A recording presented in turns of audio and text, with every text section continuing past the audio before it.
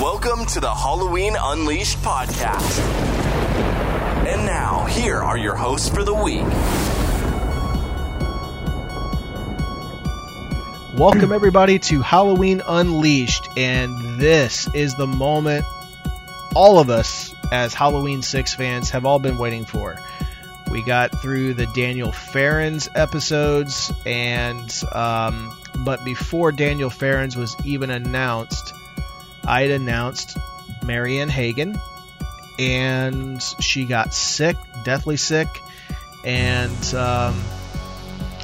she just could not do it for quite some time. But this is the interview series that a lot have been waiting for, and I couldn't be more excited. And I'm going to be welcoming back to the show my co-host this week for the first time since we did our retrospective movie mistake series, Mr. Brandon Duran, the host of Pod and Gore. How are you?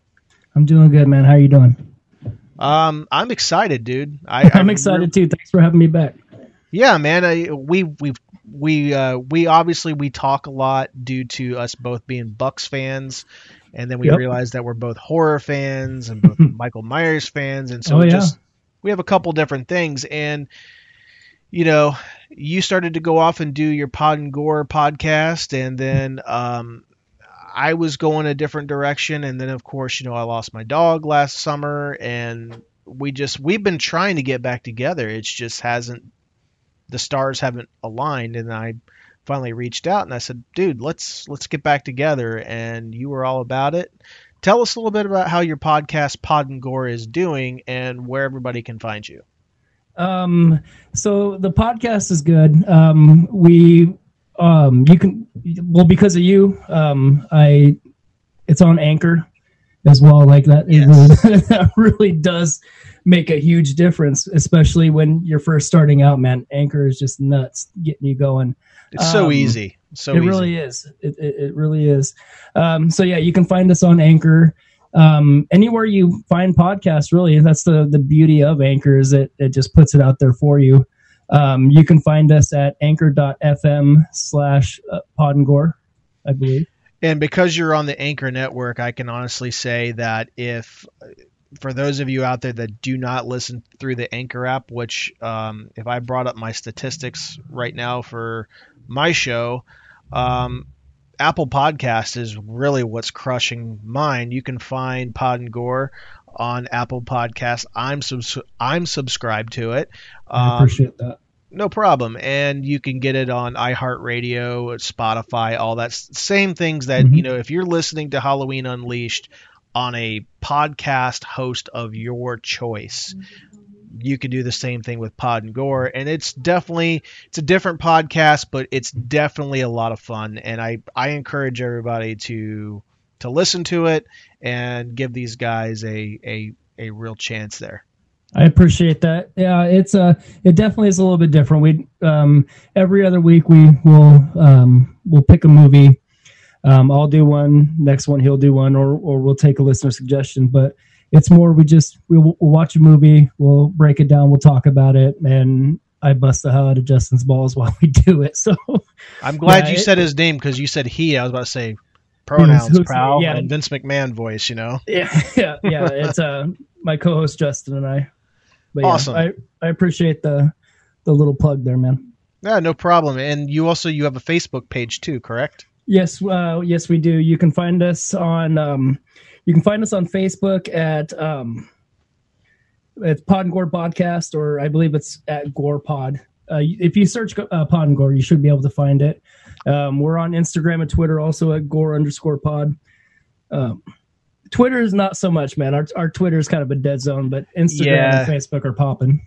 Twitter, I reactivated mine for the podcast, because I used to do it for the HMMAT podcast with Kevin King, and it's just something that I still to this day, like, I like reading what other people are saying in current events or sports during game days, but I don't know, man.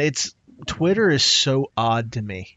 It's a different beast, man. I noticed that I was walking through Safeway before getting ready for the podcast, and I got a notification on my watch that you followed me.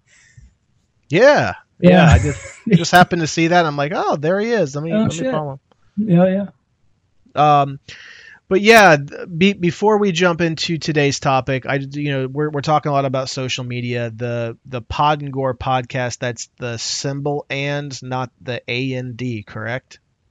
It is the symbol that I believe. Yeah, it's the symbol Pod and the and symbol Gore. Yeah. See, I know more about your podcast than you do. I'm kidding. Yes, you do, man. I appreciate that because somebody needs to know about it.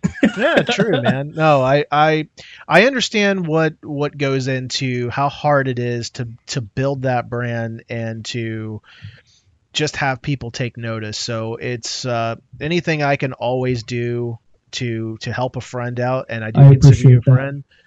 Likewise. And also, it's not a shit podcast, so it's actually good.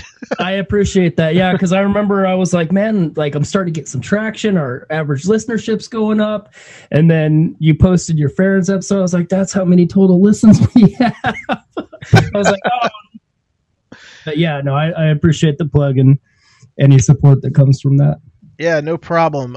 But as far as social media goes, for those of you that are not in our Facebook group, first of all, what's wrong with you? What are you doing? Exactly. If you search Halloween Unleashed, the podcast, it's a public group. You can find us. We pretty much accept everybody unless you're a dickhead. If you're a dickhead, you're out. So, but we pretty much accept everybody. We don't have any membership questions or anything like that. It's like we're open, welcoming bunch. You can find my personal Instagram. My personal one is Hollywood Showstopper 78. Oh yeah, it is. I visit yours all the time because whenever I'm talking to people at work about the Myers masks, I'm like, check this out. Yeah, I'm on there all the time. Well, it just got to a point where I was like, well, maybe I'm all about this branding. I'm in marketing and it's all about the brand. And so I was like, well, let me just open up another one. And about a month ago, I opened up the Halloween Unleashed Instagram, where I post pictures advertising different things that we're working on and doing, or episodes coming up, because we live in a very fast moving society and there's a lot of noise, so you have to consistently be putting your stuff out there 1, 2, 3 times a day. It's brutal. It really is, and it's very taxing. But you can find us at Halloween Unleashed on Instagram. If you're on Twitter, we just talked about Twitter, but we are on there as well. I'm trying to get better about posting there, but you can find us at HWeen Unleashed. There was already Halloween Unleashed that has nothing to do with anything podcast related account that was already taken. So I was like, well, that sucks. But anyway, HWeen Unleashed. It's shorter. It's easier to roll off the tongue. But yeah, there's that. And I do have to say this. I've been meaning to tell this story for several weeks now, and you're going to hear a story for the first time. So for those that know me pretty well or that have followed me for a while, knows that I struggle with sleep apnea. And this is not a sales commercial for anybody. No, I'm not trying to get anybody to buy a product. We are ad-free this week, actually. But I have to use a CPAP. I have obstructive sleep apnea, was diagnosed 2 years ago. I was going to my local CPAP store it's easy for me to say. Local CPAP supply store to get fitted for a new mask because the other one just sucked. And so I went in for this one. It was on Valentine's Day. I'll never forget it because I was riding high with, really getting to know Marianne, and that was going well. And I was so excited. The Dan Farron's episodes were starting to air and people were loving that. And the numbers were just going through the roof. I decided when I was going to go out, I'm like, I'm going to go decked out in my Unleashed gear today. So I threw on my Unleashed ball cap, that trucker hat that Ryan Hogel put together for me. and I'm wearing my He's Coming shirt that you have one of. I do. And I walk into the supply store and I'm filling out the paperwork and I'm walking over to sit down and, wait my turn basically. And this guy looks over and he's a listener to the show. His name's Zach. He looks over and he goes, "Is that the Halloween Unleashed podcast?" And I was like, "Yeah." And he's like, "Dude, I'm listening to the Dan Farron's episode right now," and he shows me his phone, and he's listening to it right there. And I was like, "Oh, okay." And he says, "Yeah, man, it's just so cool that I'm meeting somebody else that listens to the show." And I said, "Well, actually, I'm the host of the show." And he goes, "If he hadn't picked it up already by your voice." He didn't. He had no clue. Crazy. And I said, "Yeah, I'm Chris Morgan." And he's like, "Holy shit," And so we sat there and we talked about the show and just talked about how long he's listened. And apparently he was a listener all the way back on the HMMAT podcast. So that's super cool. It was cool, man. I was like, holy shit, somebody local listening to my show, and I'm decked out in my gear. So that goes to show you just have no idea how far you travel. I mean, if we're all the way in the fuck out in the Isle of Man, why couldn't we be right here in my backyard in Orlando? So right. It was just really cool. That is super cool. Today, I've got to take a couple minutes before I ask you a couple questions before we get into today's episode. I've got to talk about my friend Marianne. And, we're going to listen to this together and we're going to go through this together. We're going to break it down. Mm-hmm. But for those that are going to hear this episode, I got tears in my eyes of pride when I talk about her. Not that she needs to be put over. She is extremely talented. She is an amazing actress. She is an amazing performer. And this first episode is going to highlight, just like I did with Dan, going to highlight the person that I got to know on a personal level. And it's going to highlight everything that, just for Halloween fans that just admire and love Kara Strode and love everything about that character. It's one thing to love and admire a performance, a character, a person on a screen, and you hope that if by chance one day you meet that person, that they live up to the person, to the actor or the character that you've been admiring. And as we're listening to this, I want everyone to know that the person that you grew up admiring as a character pales in comparison to the person she really is. She's loving. She's beautiful, as everybody knows. She is a talent that is once in a lifetime. And all these accolades, all these things that she's done, pales in comparison to the friend and the person that she is. And I'm not kissing her ass. I really mean that. And I want everybody to know that. And when they listen to these episodes, know that this is not a show. She is just as genuine as they come. And I had no idea when I sent her that message back in January that I was ever going to hear back from her, but I did. And not only did I do that, I was like, cool, I get to interview Marianne Hagan. I get to talk about one of my favorite sequels. I get to really do this really cool deep dive, and that's going to be awesome. Little did I know that I was going to become this close to her and call her one of my favorite people I have ever come in contact with. So I just had to say that before we get started. And the one thing I'll say, and I've texted her this many times over the last couple of weeks, I was like, I could sit and listen to you tell stories for hours. Right? Yeah, and there was times when, we spent a lot of time on the phone together, and I would sit there when she's talking, and wasn't even about the interview, wasn't even about the subject matter. We would just be talking as friends, and she would start, telling me the story, and I would get real quiet, and after a couple of minutes she goes, "Are you still there?" I'm like, "Yeah, I'm listening." And I couldn't help it. Just caught up in it. Yeah, but that's how much admiration I have for her as a person. Not Kara Strode. I mean, that's what drew me to her, obviously, but my friendship with her goes much beyond than the character I loved in this series.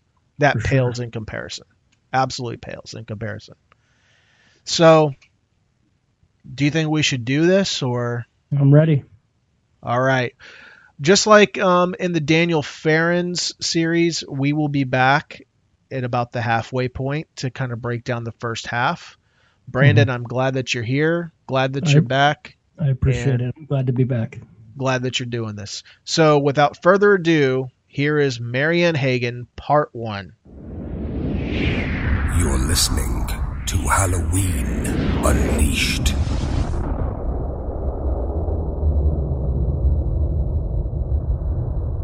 Welcome, everybody, to Halloween Unleashed. My name is Chris Morgan, and this is the moment we've all been waiting for.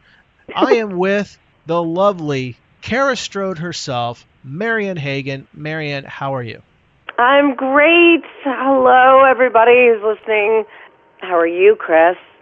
I'm doing great. I had a date with you on a Friday night. It couldn't be better. I'm spending my Friday night with Chris Morgan, and I can't think of a lovelier person to spend my Friday night with.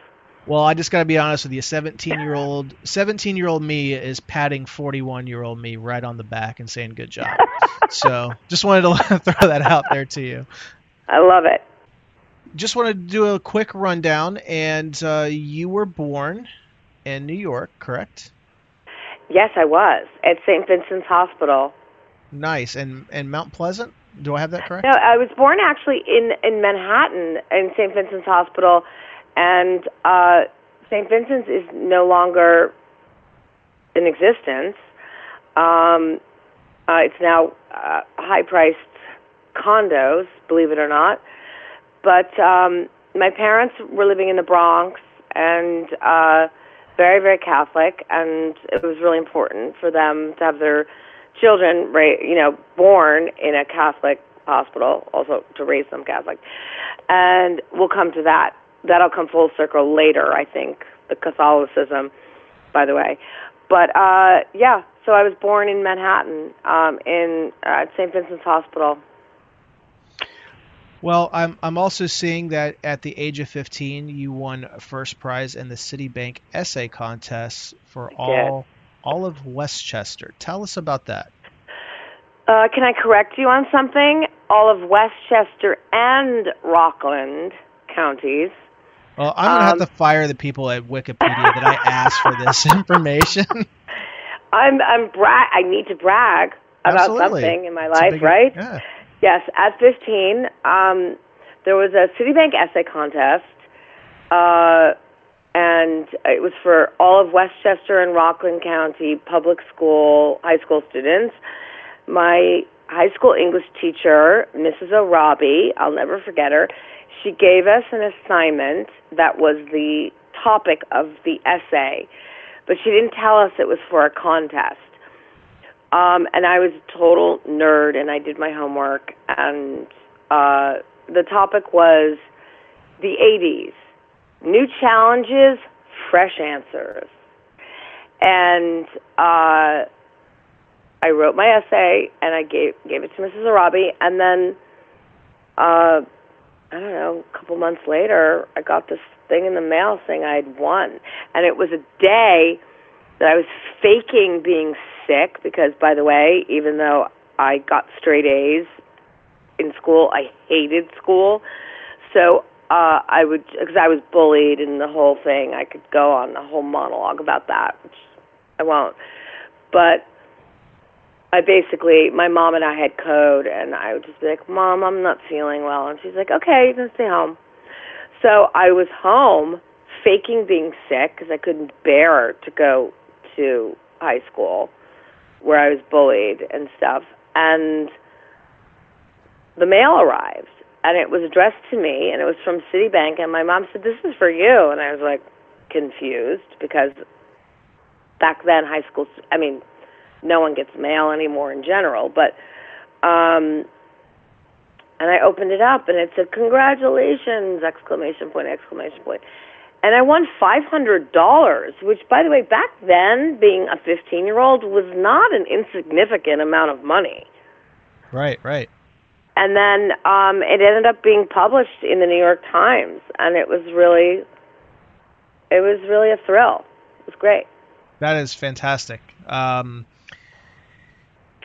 Wow, that's definitely, like I said, you definitely went further than what I read, and I was quiet because I was taking it all in, and that. I just want to give you some nuanced little details and information. Like, it was a day I'd stayed home from school, faking being sick. Yeah, I mean, you were out there writing first place prizes, getting into the New York Times, and hell, I was faking sick so I could go to Disney World or to Universal Studios. I mean, you definitely had your priorities better at 15 than I did. So, hats off for sure. That's so funny. Yeah. Just have such reverence for the writer in general, because as you can tell, early on, I was writing, and it's kind of why I just revered Daniel Ferencz's script, that he wrote Sure. and that I read to audition for Halloween 6. And I will tell you, if Halloween 6 had been shot page per page exactly how Daniel Ferencz wrote it, it would have been a masterpiece. Right up there with Halloween 1, for sure. And I'm not saying that because I'm besties with Daniel. I mean, you can ask it. We haven't spoken in years, but we love each other and have a respect for each other. He lives in Los Angeles. I live in New York. We have lives. We don't hang out on the phone.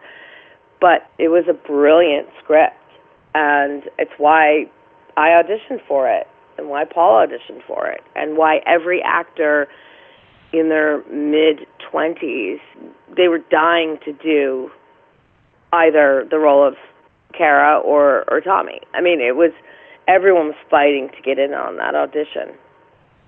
And that's the thing that, and yeah, we'll definitely get there, but that's the thing that just, it breaks my heart. I'd like to hear that, because it's like you had this wonderful meal ready to be feasted on, and then someone comes up and drops a turd in the punch bowl. That's a great analogy. Yeah. I'm sorry to say it that way, TMI. No, don't be sorry. It's kind of a perfect analogy. Yeah. Well, you listen to part 4 today, and the one thing that still sits with me is you don't end a movie in a toilet, and I'm going, well, you kind of did. So it's like, right? Exactly. Moving forward, you graduated with a political science degree, Bachelor of Arts from Duke University, cum laude. Congratulations. I know that's a lot of work. But then you decided to defer your acceptance into the Columbia School of Journalism, where you were, obviously you had a lot of talent in, to pursue your love for theater and acting. Yeah. What made you change and go the theater and acting route when you had something kind of already kind of like, hey, I'm on a certain career path that if I continue that down this road, I'm going to be great at. What happened? Okay, so what happened was I fell head over heels in love with the theater. And even though I was taking mostly political science and English classes at Duke, there was room to take an acting class or, 20th century British playwrights, 20th century American playwrights, those kind of classes. And started my junior year at Duke, where I, on a whim, auditioned for a play that they were doing. I was in the library, East Campus Library at Duke, and there was this thing stuck into the corkboard, auditions for Jean Anouilh's Ring Around the Moon. And I checked the play out, and I read it instead of doing the work that I had to do. And I thought, I could play Countess Diana. I could do that. And I don't know what possessed me to think that I could, but I just had this gut feeling. And so I, despite the fact that I was not a drama major, or a theater arts major, I think it's called now, I just showed up at the audition, and I got it. And I was bitten by the proverbial acting bug, but it still wasn't like anything I would consider like, oh, you could actually try to make a living doing that. I don't come from a family where anyone was ever an actor. Sure, my dad, exposed us to culture and the arts and great movies, and would bring us into the city to see plays on Broadway and stuff like that. So I was exposed to the arts and acting and movies and theater, but it would be crazy to think to ever pursue it. And then my senior year at Duke, I'd applied to all these journalism schools, and I'd spent most of the year taking acting classes and all these theater classes, and I just fell in love. So when I got my acceptances into grad school, I announced to my family, my dad and my mom, and said, I want to pursue a career as an actress. And I've been told by my acting professors and other people that I could actually do it.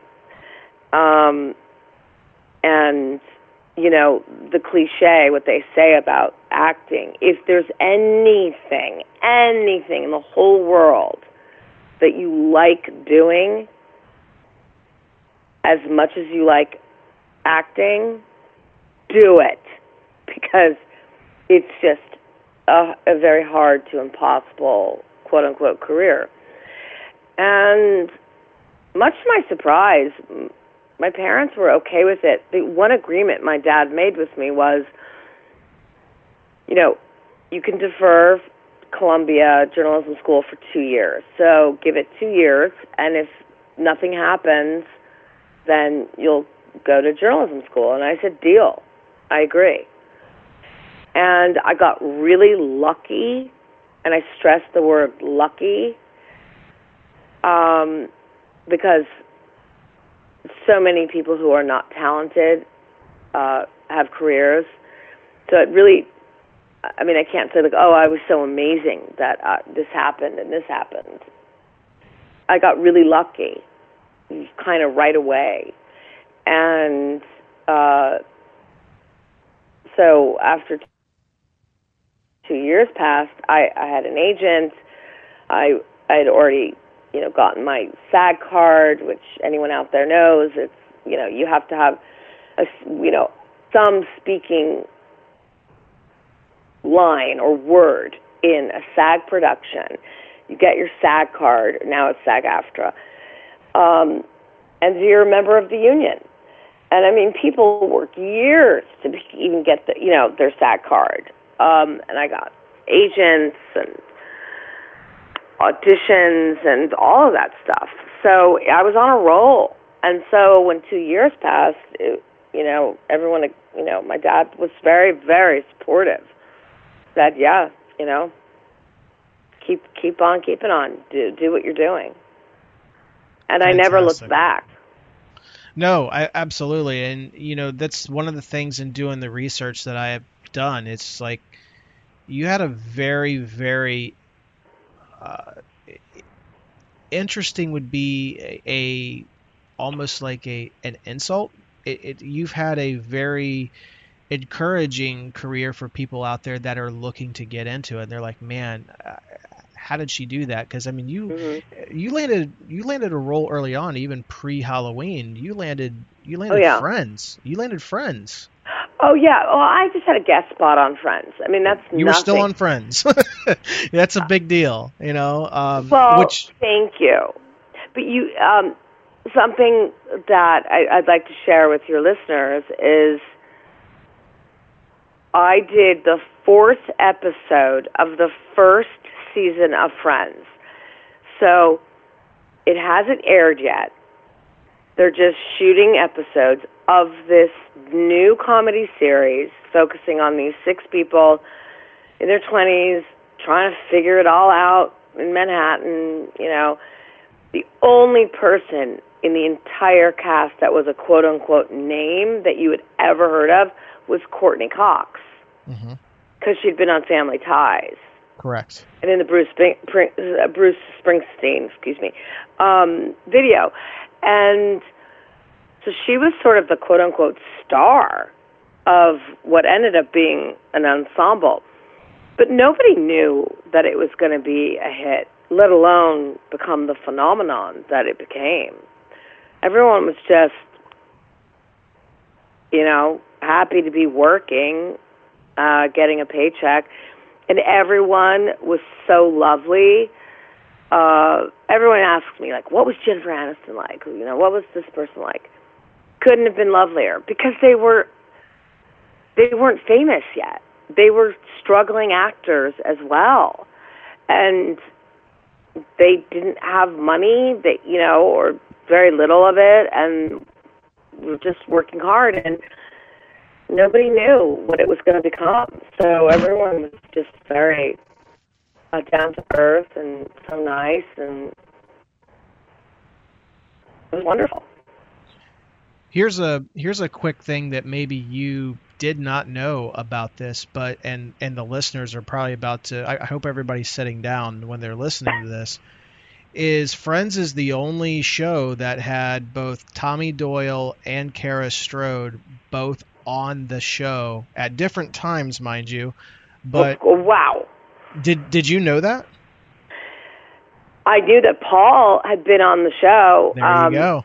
I know that Paul. I think he had a recurring role, didn't he? Yeah, he played Mike, and he married Phoebe at the very end. So yeah, and he was friends with Jennifer Aniston. Yeah.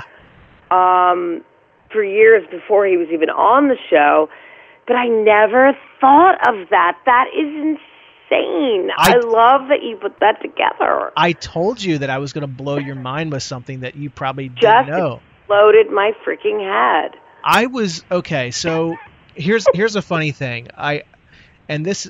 I'm watching Friends, like, we've watched it a million times over the years, and so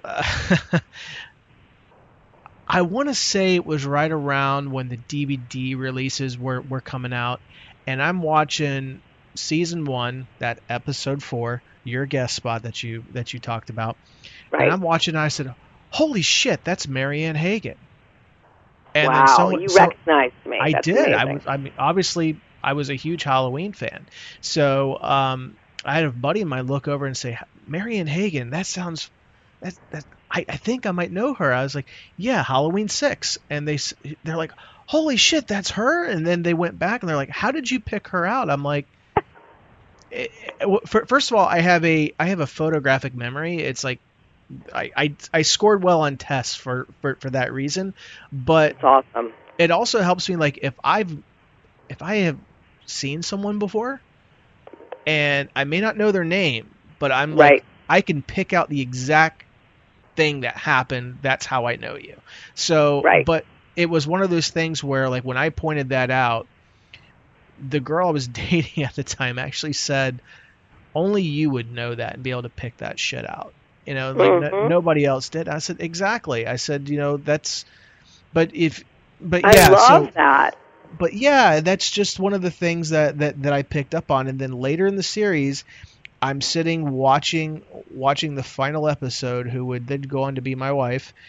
and we're watching the final episode, and I said, I just realized something. And she said, what? And I said, Mike Hannigan, which is played by Paul Rudd. I said, Tommy Doyle and Kara Strode were both on this show at different times. Wow. And she looked at me and she goes, you are a fucking nerd. That's a compliment. It was. It's funny because when, I first met Paul when we started shooting, he sort of been privy to my quote-unquote resume, and he was very impressed that I'd been on Friends. This is, 1994, November 1994, and I was like, yeah. And he was friends with Jen Aniston and Jennifer Aniston. I don't know her. I just worked with her once, darling, and he was very impressed by that. And I was like, wow, I guess this show is kind of going to be a huge hit, and it was. Yeah, I mean, it did okay. I think. I was, okay. Yeah, it was. And what's amazing is I have friends who have children now, who have now been exposed to Friends online and binge watching it on like Hulu or whatever people binge watch Friends on, and their kids are just like, oh my God, Marianne was on Friends. That's crazy. Oh my gosh. So I have a whole new generation of fans from having 3 lines on Friends. Well, it was a great 3 lines for sure. So you are the third of 4 daughters. I am. And your older sister is an acclaimed interior designer, Victoria, which you co-wrote a book, or you were an author on the book, weren't you? I wrote the text for it. Was a design book. We like to say coffee table books, but I wrote all the text for her first book called Interior Portraits, and I can't even tell you how hard I worked to get that job. Me, who is so anti-nepotism, but she offered me the job, and acting is, contrary to what people think, acting is not a lucrative career unless you're enormously famous. And she knew I was a decent writer, and she offered me the job, and I said yes. And so I wrote, it was about 15,000 words, and wrote the introductions to all the chapters and all the sort of,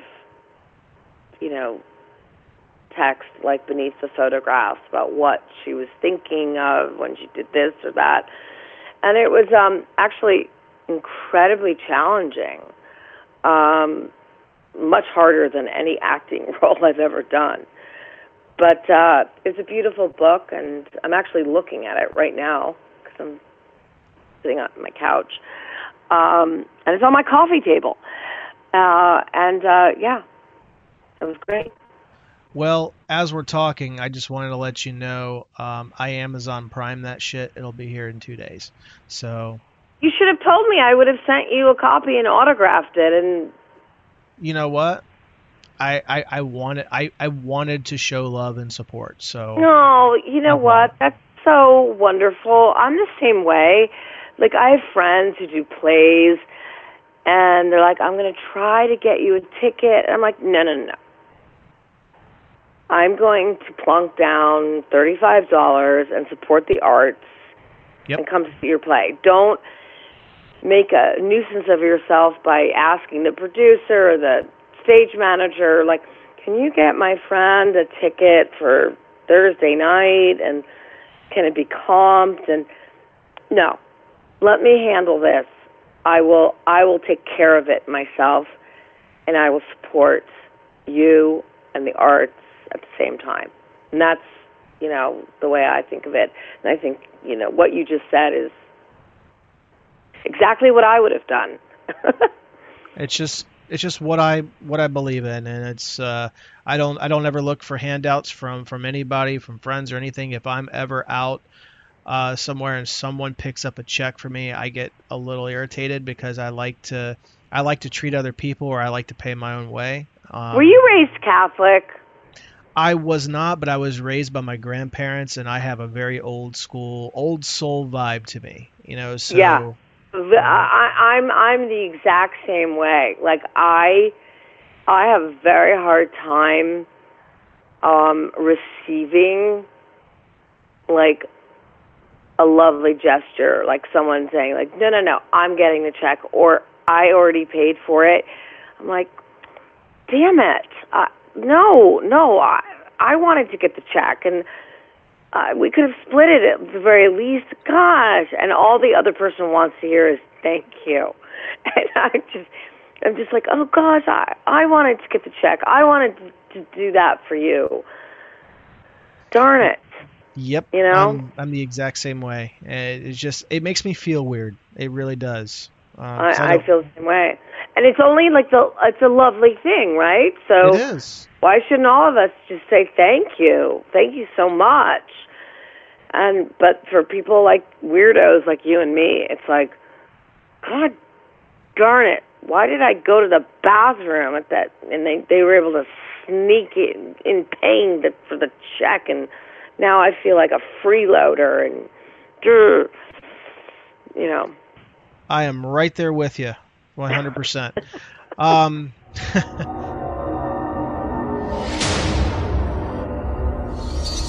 All right, everybody, welcome back. We're interrupting this amazing story that she's telling, and we will get back to it in just a couple of minutes. But I'm Chris Morgan, back with Brandon Duran for Halloween Unleashed, Marion Hagen Part 1. Brandon, I interviewed her.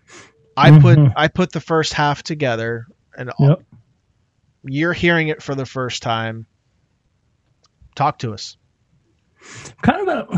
I'm still kind of at a loss, man, because it's exactly 100% what you said, and I'm just kind of in awe listening to her talk about it. Like, you really do just get wrapped up into her telling a story, and it's not, like you said, it's not just putting her over, it's not kissing ass, it's nothing like that. It's just, it's true, it's real. Like, like you really do just get wrapped up into this, like, you're almost like a kid just sitting there listening to the story being told. It's amazing. Yeah. And it's, again, our bonding experience. We talk about our fathers, what they're both battling. And she got a little emotional. And at first I was going to cut that out of the podcast, but then she started talking to us, the audience. And I was like, no, I got to leave this in. This is who she is. This is real. Exactly. This is what I've gone through with my dad. She's going through it, and now she's talking directly to the listeners. I've got to leave it in. So yeah, it was heavy, but it definitely added that layer of reality to it. Like, yeah, she's this big actress, done many things, and yet she, goes through the same struggles and, same things that we do. And yeah, it really does kind of add this layer of personality and, relatability to how she is as a person. Absolutely. And like I've said, this first episode, it's to talk about the business that she grew up in, her upbringing, like how she got started, what her interests were, how responsible she was as a teenager. I mean, you heard me even say, hey, you had your shit together a lot more at 15 than I did, Well, yeah, same thing here, man. Like, I had won that huge, like, not realizing it at the time, but to write an essay and then it win, not just for her area, but what was it, multiple counties, and then to be featured in the New York Times. Maybe if I would have thought that there would have been a $500 purse added to anything I ever wrote essay wise, maybe I would have tried a little bit harder. Absolutely. Huge. That was huge. And how about, having all this talent, knowing that she had a career basically set for herself, that if she was going to continue it, she's like, no, I'm passionate about the arts. I'm going to go after my passion. And she had the support of her family. And a lot of us out there can't say that they've had the support of their family on their endeavors or their dreams. She had the support of her family to do it. Yeah, 100%. Because like you said, she did. She had everything laid out. She, graduated from a really good university, then got accepted to another school for journalism to be like, I really want to act. And so talk about all around talent there, man. All of it. She pushed her chips into the middle of the table and said, I'm all in, and wherever this goes, I'm going to be led, And it paid off. It absolutely did. Like what she said, graduating from Duke with the BA in political science, which is huge. Cum laude. Graduated cum laude. Absolutely. I wrote down not only, was she Kara Strode in Halloween, but she was also on Friends before, like Friends was always good, but to still be able to say that you were a part of that show in any form is huge. I'm glad it's fucking Friends, dude. And you heard me say that it's Friends. Yeah, like it or like you can hate Friends all you want, but you cannot deny what it is. Sure. She had Kara Strode and Tommy Doyle on that show at different times, obviously, but that was what my next thing was going to be about too, man. Go ahead. Yeah, sorry, I didn't mean to jump in front. No, you're fine, man. Yeah, that's insane. Kara and Tommy both on the same show at different times. Did you watch his new show, by the way? Here you are calling me out. I haven't seen it, but I'm behind on shows. Do it. If you liked Tommy Doyle in Part 6, the way he played that, go watch it. Are you talking about Living with Yourself? Isn't that on Netflix? Yes. Okay, I'm going to add that to my list. Watch it. You will thank me later, and anybody out there listening to this, you will thank me later. Tell me more about what you took away from that first half, and then obviously we'll jump back in. Right. Talking about the Daniel Farron script was another thing that was really stood out to me, because as having just watched the producer's cut last night, and honestly, I haven't watched the theatrical in so long that I don't necessarily remember a whole lot of the differences, but shame on you. Just listening to her talk about that script, and then listening to Farron's talk about what he wrote and what was changed and all that. Like, I really wish I could have saw what would have been, because I love the movie as it is. I couldn't imagine what it would have been like even better. Listening to, and I say listening, I was the one holding the microphone. But talking to him, hearing that, and then turning around, and now what we're doing now with Marianne, you're getting two different perspectives, one from a writer, one from an actress, but you're hearing the same things. Right. And I'm just going, where in the fuck is that original draft? Because I want to read it. Yeah, please. Oh, man. Marianne, if you're listening and you happen to stumble across it, you have my address. Please mail it to me. Yeah, and then let me know. Give me a Cliff Note version, because I if that ever came to light, I too would. I don't know what I would do to figure out what was written down on those pages, but good God, man, that would be amazing. Well, when she was talking about, every actor in their 20s, their mid-20s, wanting to audition for these parts. Right. Because of what was written in that script. That should tell you that is a complete contrast. Producer's cut, director's cut, work print, or theatrical cut, the 4 cuts that are out there. Right. That is a stark contrast to anything that we got to see on film. Mm-hmm. But you just listen to 5 parts of Dan Farron's, and as we go on, you're going to hear from Marianne. I'm not going to spoil it. From what I'm taking away as a fan, we were robbed of that experience. 100%.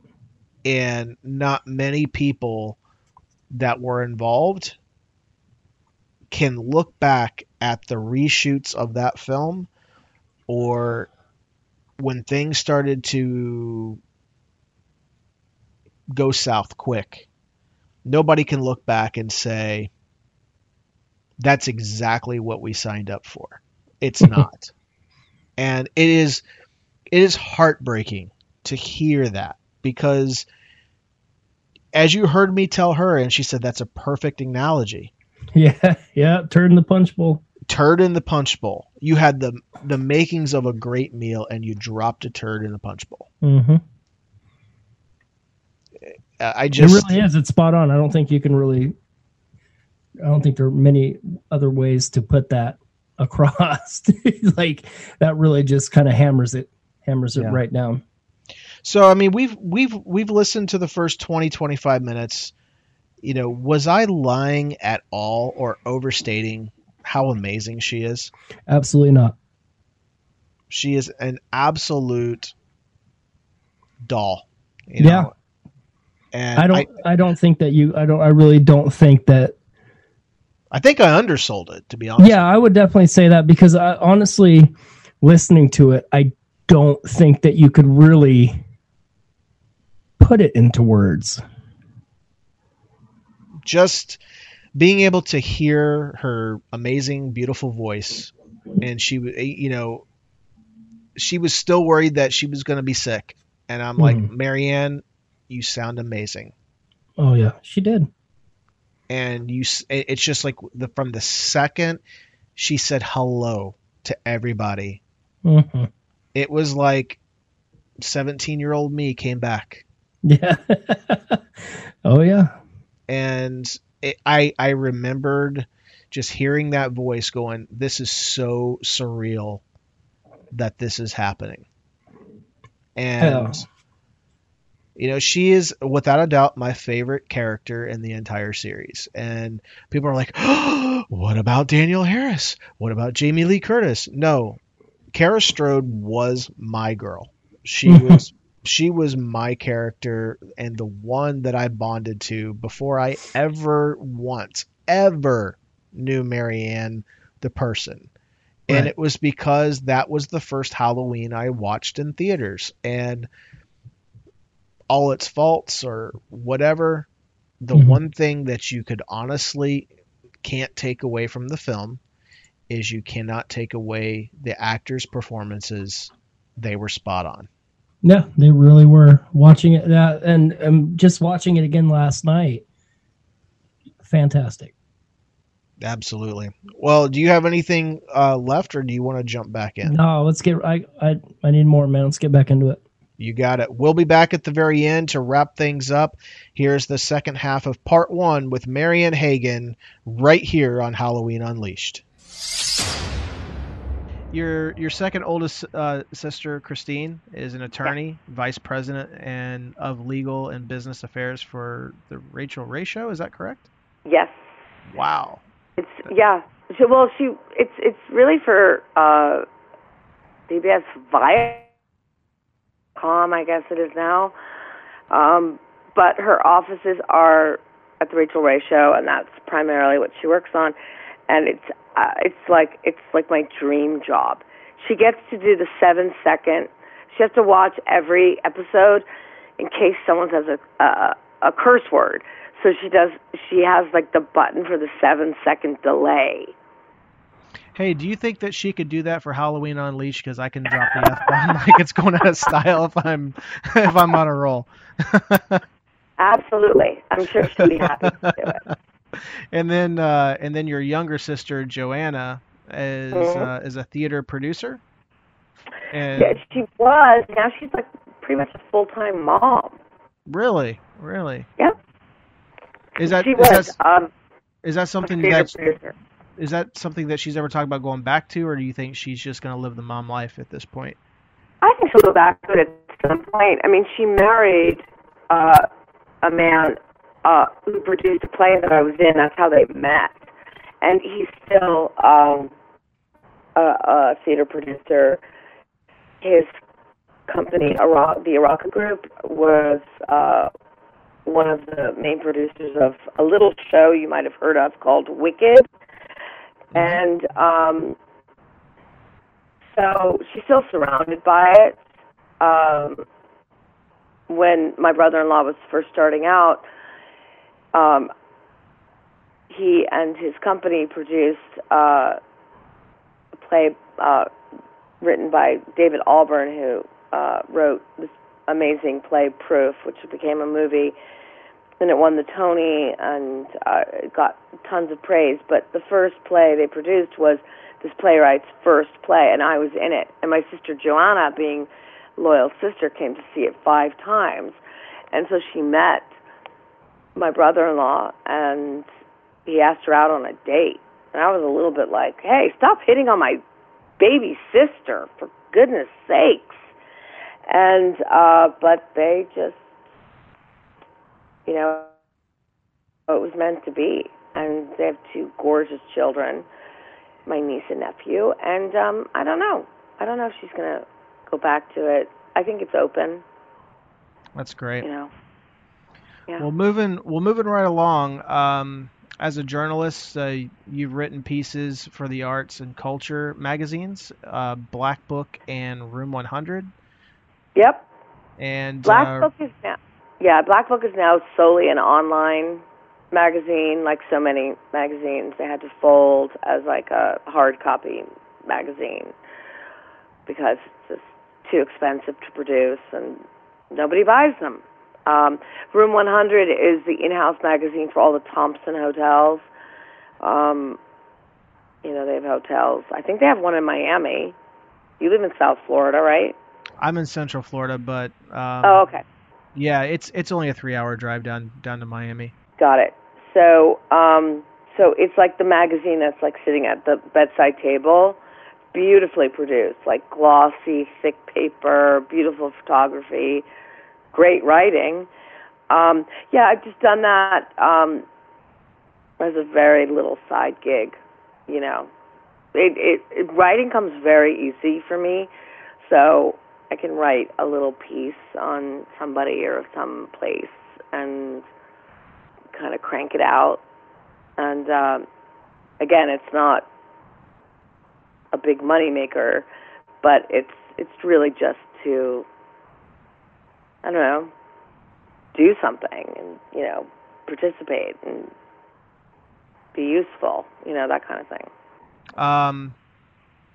Also doing research, you had the honor of holding your grandmother's hand while watching your father pitch a shutout before the U.S. Supreme Court, where the court had ruled 9-0 in the client's favor. That's huge. Very proud daughter moment at that point.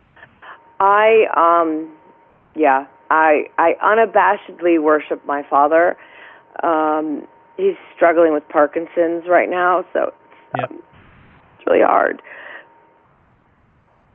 Yep, for anyone out there who has a loved one with Parkinson's, I feel you deeply, and even if you just have a loved one who's struggling at all with any neurological beast of a disease, you know, basically, if Parkinson's were a horror movie character, it would be Michael Myers, because it's just fucking relentless. Yeah, and it really is. Slow moving, and that's what makes it even harder in some ways. But I was very young, and it was my first plane ride, and we flew down to D.C. to see my dad argue in the Supreme Court. How crazy is that? It is, but you know what though, the story you just told, I want to back up there a little bit.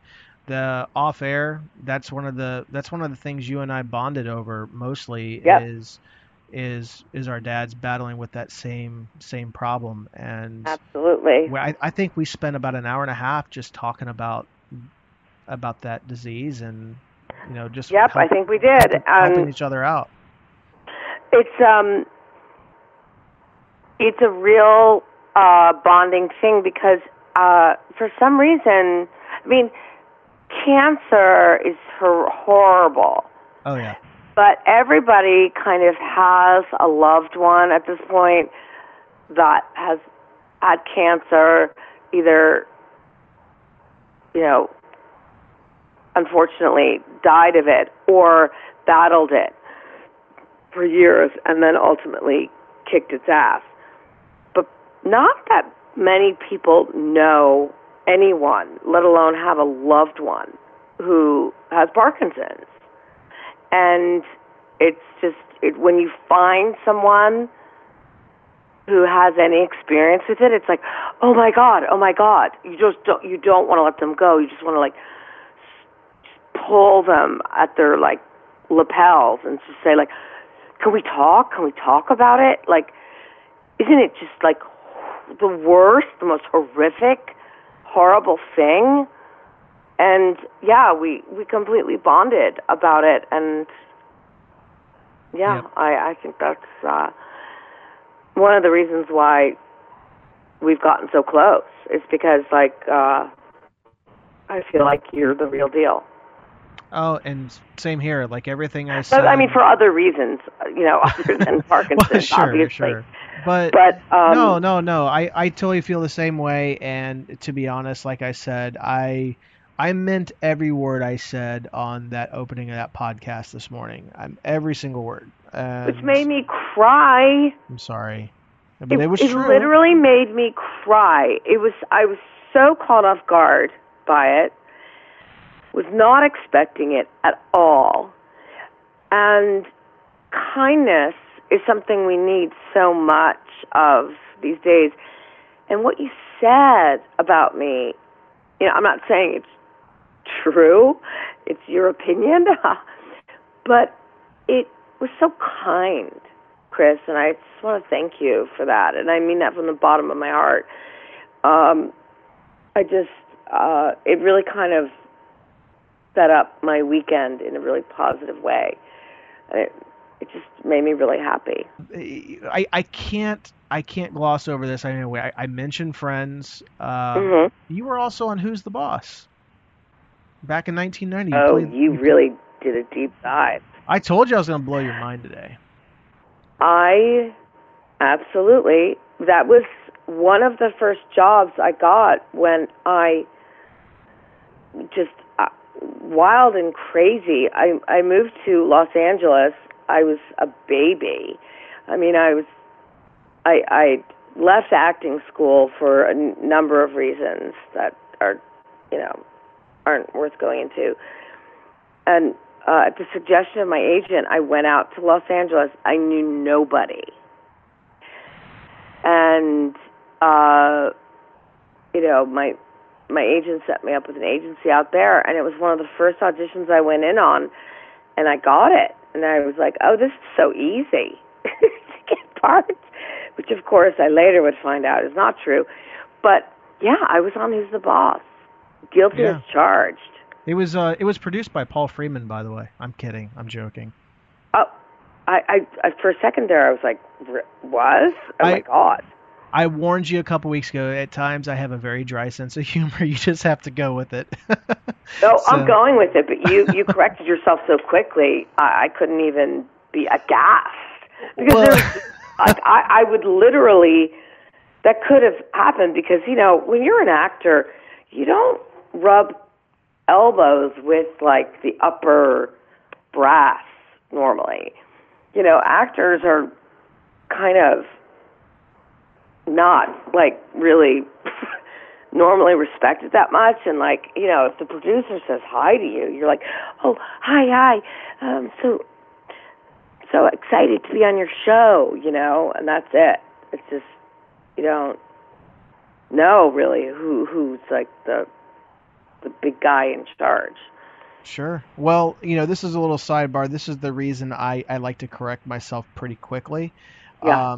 Is because I about got my head taken off by my pregnant wife when she was in a position where she did not want me to have dry sense of humor. She was getting checked out in the hospital by the midwife, and the midwife walked in with two, still wet behind the ears, just doing an internship, and I'm going, oh gosh, they brought them into the wrong room because I'm going to have fun with these people. And midwife's checking her out, and all of a sudden she's like, yeah, can you guys go ahead and go shut off those lights? And one of the interns turns to me and she goes, Mr. Morgan, I'm going to go ahead and I'm going to shut off the lights now. I said, okay. I said, please, for the love of God, do not. I am definitely afraid of the dark, and I will freak out. I have anxiety problems.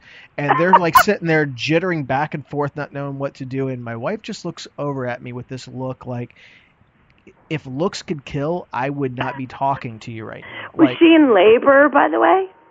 No, it was with our son. He was 8 weeks premature, and she was having a lot of complications. And this was not the time to be joking. But I was nervous, and I'm kind of like Chandler from Friends. I make bad jokes, and I make jokes at the most inopportune times when I'm nervous. So yes, and also, I was raised by,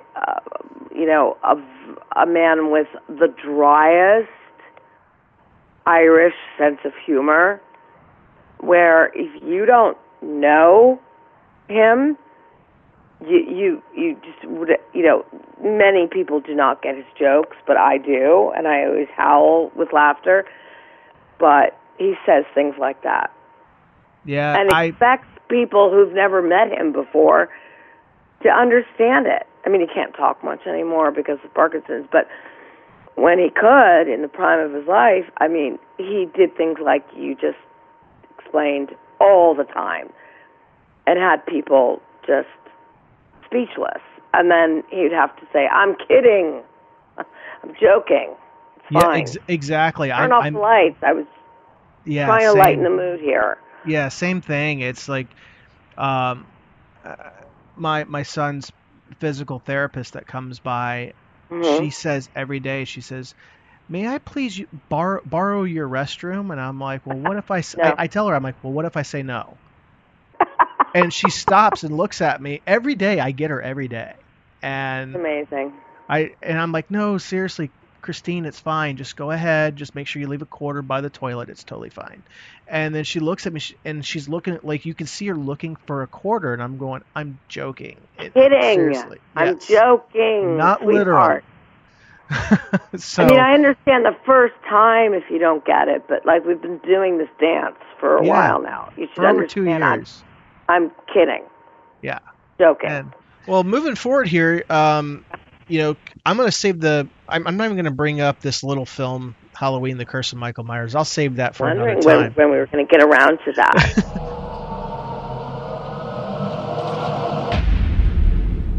Welcome back, and we got to the end. We finally got to Halloween 6, didn't we?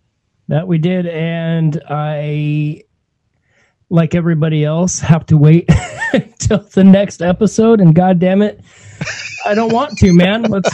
It's like you would think, like, hey, co-host and helping you out, you think it's like, oh, cool, you get an inside line, you get to listen to it. No. Well, that's the one thing.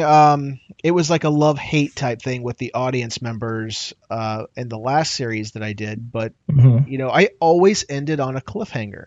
Yeah. And I have to do that purposely because, it does nobody any good, when you're living on the farm and you're getting all the milk for free.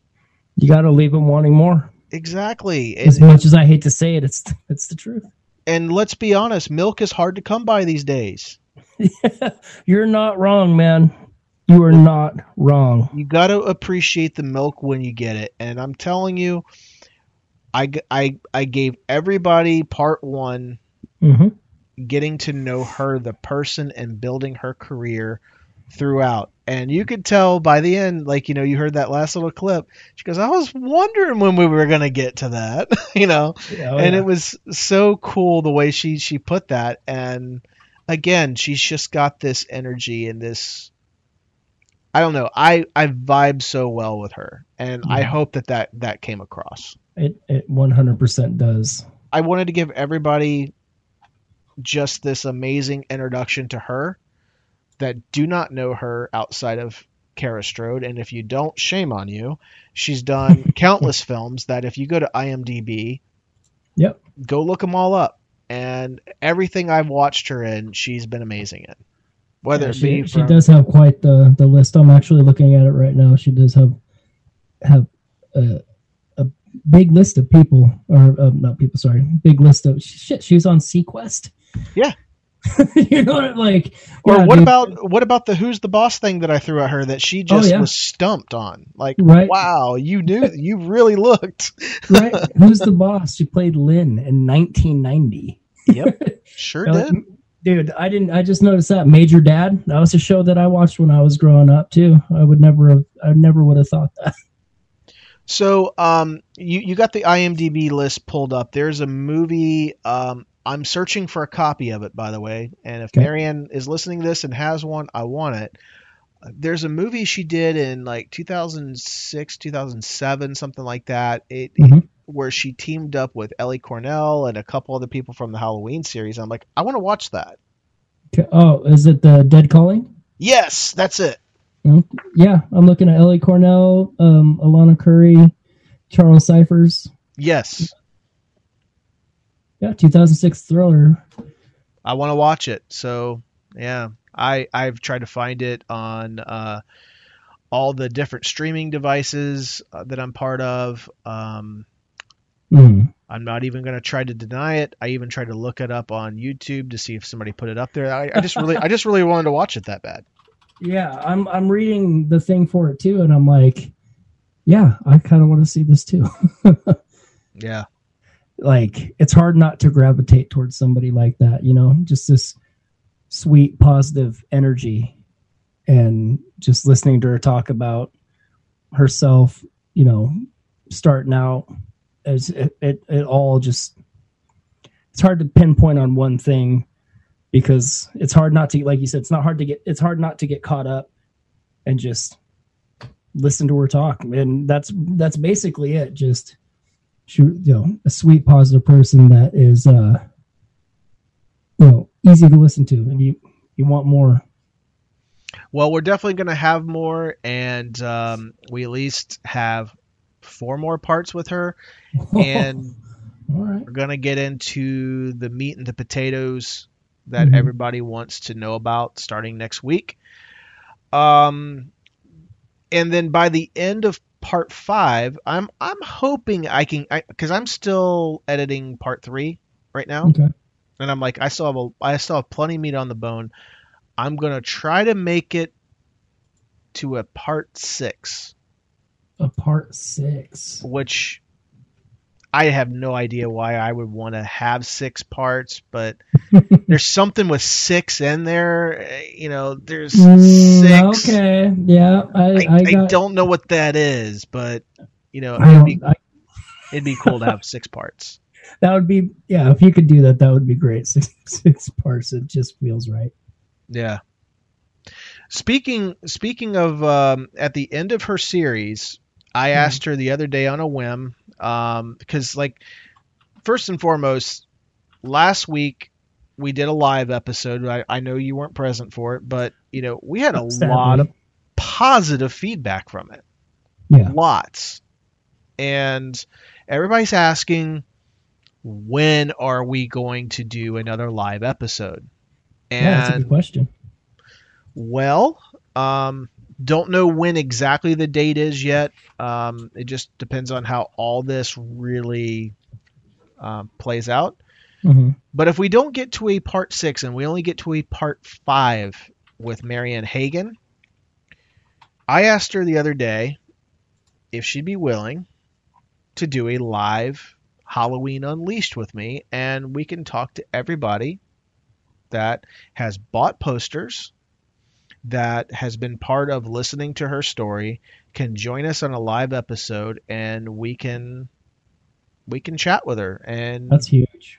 Yeah. And she said, yeah, let's do it. It's totally cool. So, yeah, got to work out the dates, got to work out all this stuff. And I know when it comes to that, I will just say that she and I will have a big announcement when that happens. May not have all the full announcement, but at least we're going to leave you walking away with going, what do they have up their sleeve? I can't wait to find out. You will when everybody else does, because I've learned my lesson. Sons of bitches. Yeah, I've learned my lesson. You know, you keep that stuff close to the vest. Yeah, you absolutely have to. But no, you don't. Go ahead and let me know. No, just kidding. Sure, no problem. Yeah, Right. we're gonna go Skype hunting. Sounds good to me, man. Yeah. So cat's out of the bag. Marianne Hagen, Chris Morgan are gonna go Skype hunting, and we're gonna make a reality TV series of us Skype hunting. I mean, we may not catch anything, but I'd watch it. Sure. Yeah. We're gonna pitch it to the Outdoor Network. How could they not pick that up? Yeah, I don't know, but you know, that's my dry sense of humor, which it's a good thing that she picked up on during that. Which, by the way, I want to recap. Sometimes I throw things out and I just don't know how they're going to come off. And she's a great sport, as you can totally tell. But Right. when we're talking about who's the boss and she's totally getting thrown for a loop, I'm like, all right, we got silence here. And I was like, yeah, Paul Freeman was a producer on that, by the way. Oh yeah. Yeah. And I could tell just because, you know, like I had talked to her so much that she was like, holy shit, he was, and I don't know that. And I had to just jump in real quick and correct myself. And she even said, she goes, you didn't even give it time to marinate, you know, and or however she put it. She goes, you cut it off. She goes, I love dry sense of humor. And I warned her because this is before we got real close. It's like I'm very much very dry, and I'm going to warn you of that now, because I didn't want her to hear something and say, man, this guy's an asshole, you know? Right. Because anybody that knows me that has gotten a chance to know me knows that I'm not an asshole. But sometimes dry sense of humor, or any sense of humor whatsoever, sometimes it just doesn't come across well in text. Yeah. Oh, well, yeah. Text is a bitch when it comes to stuff like that, man. Yeah, typically if I got an issue with somebody or I'm really going to be a dick, I do that face to face, or at least over the phone. So there's no question. If I'm going to motherfuck you, I'm going to motherfuck you. Yeah, for sure. Yeah. So what else you got, man? Anything that you want to throw out there? No, man, not really. Just more or less, I can't wait for part 2. You and me both. This is, like I said, you know, this is airing on April 3rd. So it's just one of those things where it's finally happened, and this is the one thing. And I don't want to downplay, and I hope this is not coming across as I'm downplaying my episodes with Dan. It's just I've known Dan for 8-9 years. I had heard a lot of the stories. I have a very close connection with him. Right. This was a total blessing that I never saw coming. And right. No, that's insane to be able to enjoy the moment, man, because like to not have expected this at all, and then all of a sudden just you're living in that moment. It's crazy. Yeah, and if you just think about this for a moment. This is probably going to sound fanboyish, and that's okay, you know, because hey, we all listen to this. I'm doing this show because I was a fan, but let me just try to paint this picture as best as I possibly can. And if it doesn't come across well, let me know, and I'll try to find a better way to describe it. Okay. But just think about this for a second. 1995 comes rolling around. Yep. No internet. I mean, AOL was just getting started, I guess you could say, but no real. It's not like it was today where you know everything. You still had to catch trailers on the TV or if you're at the theater to know what's happening. Unless you had a magazine subscription to like Fangoria, but at 16, 17 years old, I didn't have that shit, No. But unless you were subscribed to that and you got their issues whenever they come out once a month, once a quarter, once every bi-monthly, whatever it was, you didn't know. And so I just happened to catch that trailer on the TV one night, and there it was. Halloween, The Curse of Michael Myers is coming out. And then you walk in, opening night, with your best friend who's been on this journey of Halloween with you. You're sitting down, not knowing what to expect. It had been 6 years since 5 had come out. Mm-hmm. And you're sitting there with your best friend, and then all of our friends that came to just be there with us because they heard us talk about it forever. And you're just sitting there, 17 years old, in the theaters for the first time, watching a Halloween film on screen. And you gravitate to the soundtrack, to the atmosphere, to the mask, to the mood, whatever you want to point to. But then you gravitate to the characters. And then there comes this scene that, you're like, Tommy Doyle, I knew that him when he was 8 years old. But then there's this new family living inside the Myers house, but they have ties to the old family that was trying to sell the Myers house in the first one, the Strodes. Mm-hmm. And you come across this mom, this single mom living back in her parents' house with her 6-year-old son. Right. And then you gravitate to that. And then not only do you gravitate to that, you start to watch that film over and over and over again. And then you're sharing it, with your friends and then their friends. And then you're going through. And then all of a sudden, in 2008, I get an opportunity to produce the Halloween 6 mask. My favorite mask in the franchise. I get to produce it. I was excited. And then fast forward that I'm one of the most well-known people to do a Halloween 6 mask. That's huge.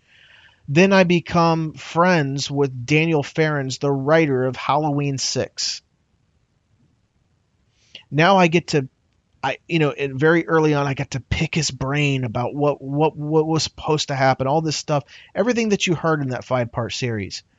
Then fast forward that, years later, after everything I've been through this hobby, through this franchise, through everything, I listened to Kevin King and did a little podcast called the HMMAT podcast.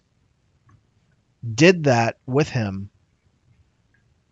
Then ended up breaking off and doing Halloween Unleashed on my own. A year after its first episode, I'm talking to who had become my favorite character in the entire series. And it just happens to be the movie that I have idolized from all the things I had already mentioned. My favorite mask, cinematography, mood, setting, characters, all that stuff. She's agreeing to come onto my podcast.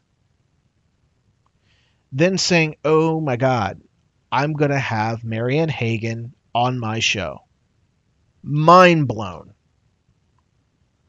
And then fast forward that a few months later to where I'm actually able to present Marianne. But not only present her as my friend. Think about that for a minute. Just that picture I just painted. Not many people, and I'm not trying to come at this from an egotistical standpoint, because I'm not. I am so humbled right now. And I can't even hardly put into words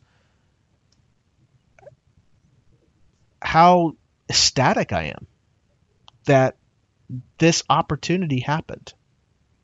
It feels like it's like a once in an opportunity lifetime, dude. Like, so everything you mentioned along the lines of Halloween 6. And now here you are, you got to talk with your friend, Daniel. And now you're talking to your friend, Marianne. Like, how could you ever expect or think that would be in the cards, and then to play those cards? You know what I mean? Like, it's insane. Like that's huge. Like, I think about like if I were to take something that I truly love and then not realizing that, and then all of a sudden it work its way into my life, into the thing that I love doing the most. Like, I don't even know how I don't even know how to put that into words, because it's like, it's crazy.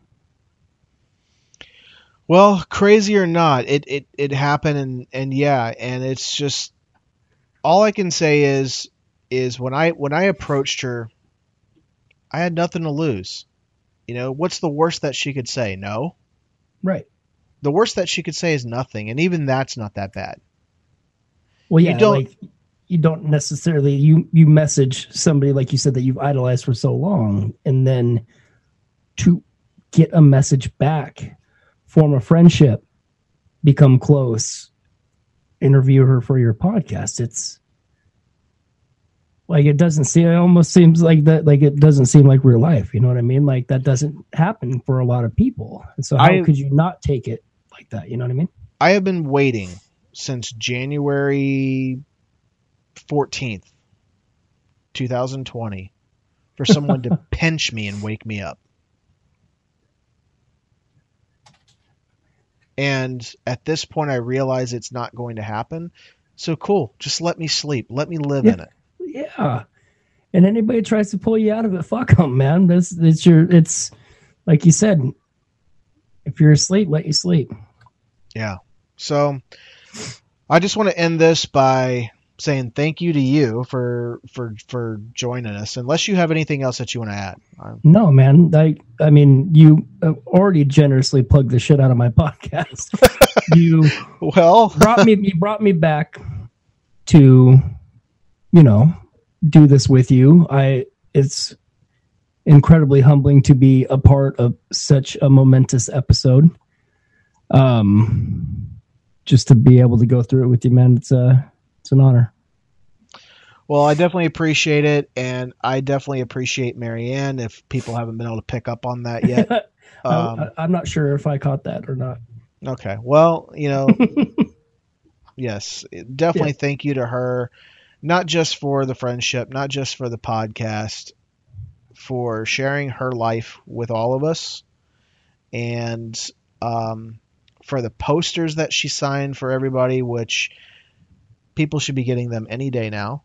Those are great posters, man. If I would have been able to snag one of those, I regret not being able to, but there's still 50 left.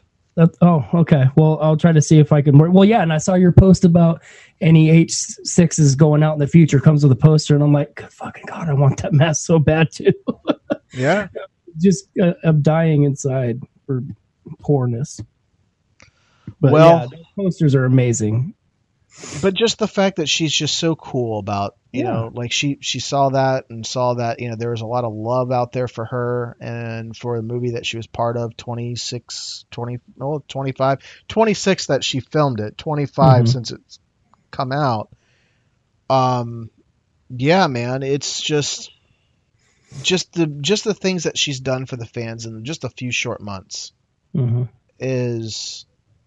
it just shows you what a real person she is, and what just a beautiful soul she is. Nothing short of amazing. She's so giving, and that's the one thing that I can honestly say is I hope that as her friend, I can just give back. half of, just a fraction of what she's given me, and and all of us. And I hope that she feels that satisfaction, and everything I'm saying about her is kind of my way of giving back because it's the truth. Right. And that's what we speak on this podcast is truth. And it's Unleashed. And to have her part of it is something that I've already said many times. It's like, if season 2 is as far as we ever go, and I don't see that happening, I'm cool with that. Yeah, dude, this is if you were to go out now, you would be going out on top. After the 5th episode. After the 5th episode, of course, right? No, yeah. If you go out on episode 1 of this, I will not stop blowing up your phone until you find a way to send me the rest of the parts. Because if you went out on a part 1, we'd have issues. But sure. Yeah, like you're saying, this is so it's like the pinnacle, man. Yeah, as a fan, I can die happy man, and just things that are happening. Man, I can sit here and I can ramble all night, but people get the point. I'm humbled. I have no words, but I'm trying to find them, and that's why I'm rambling. I know that feeling all too well, my man. All right, this has been Chris Morgan and Brandon Duran introducing Marianne Hagan Part 1, and we will be back next week with Part 2. We really appreciate you listening. Have a great night. This is the Halloween Unleashed podcast. Thanks for listening to Halloween Unleashed.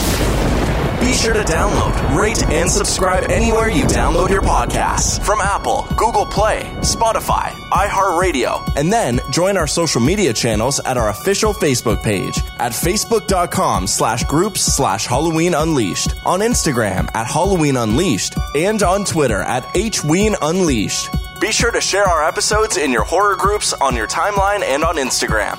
We'll be back next week with an all-new episode of Halloween Unleashed.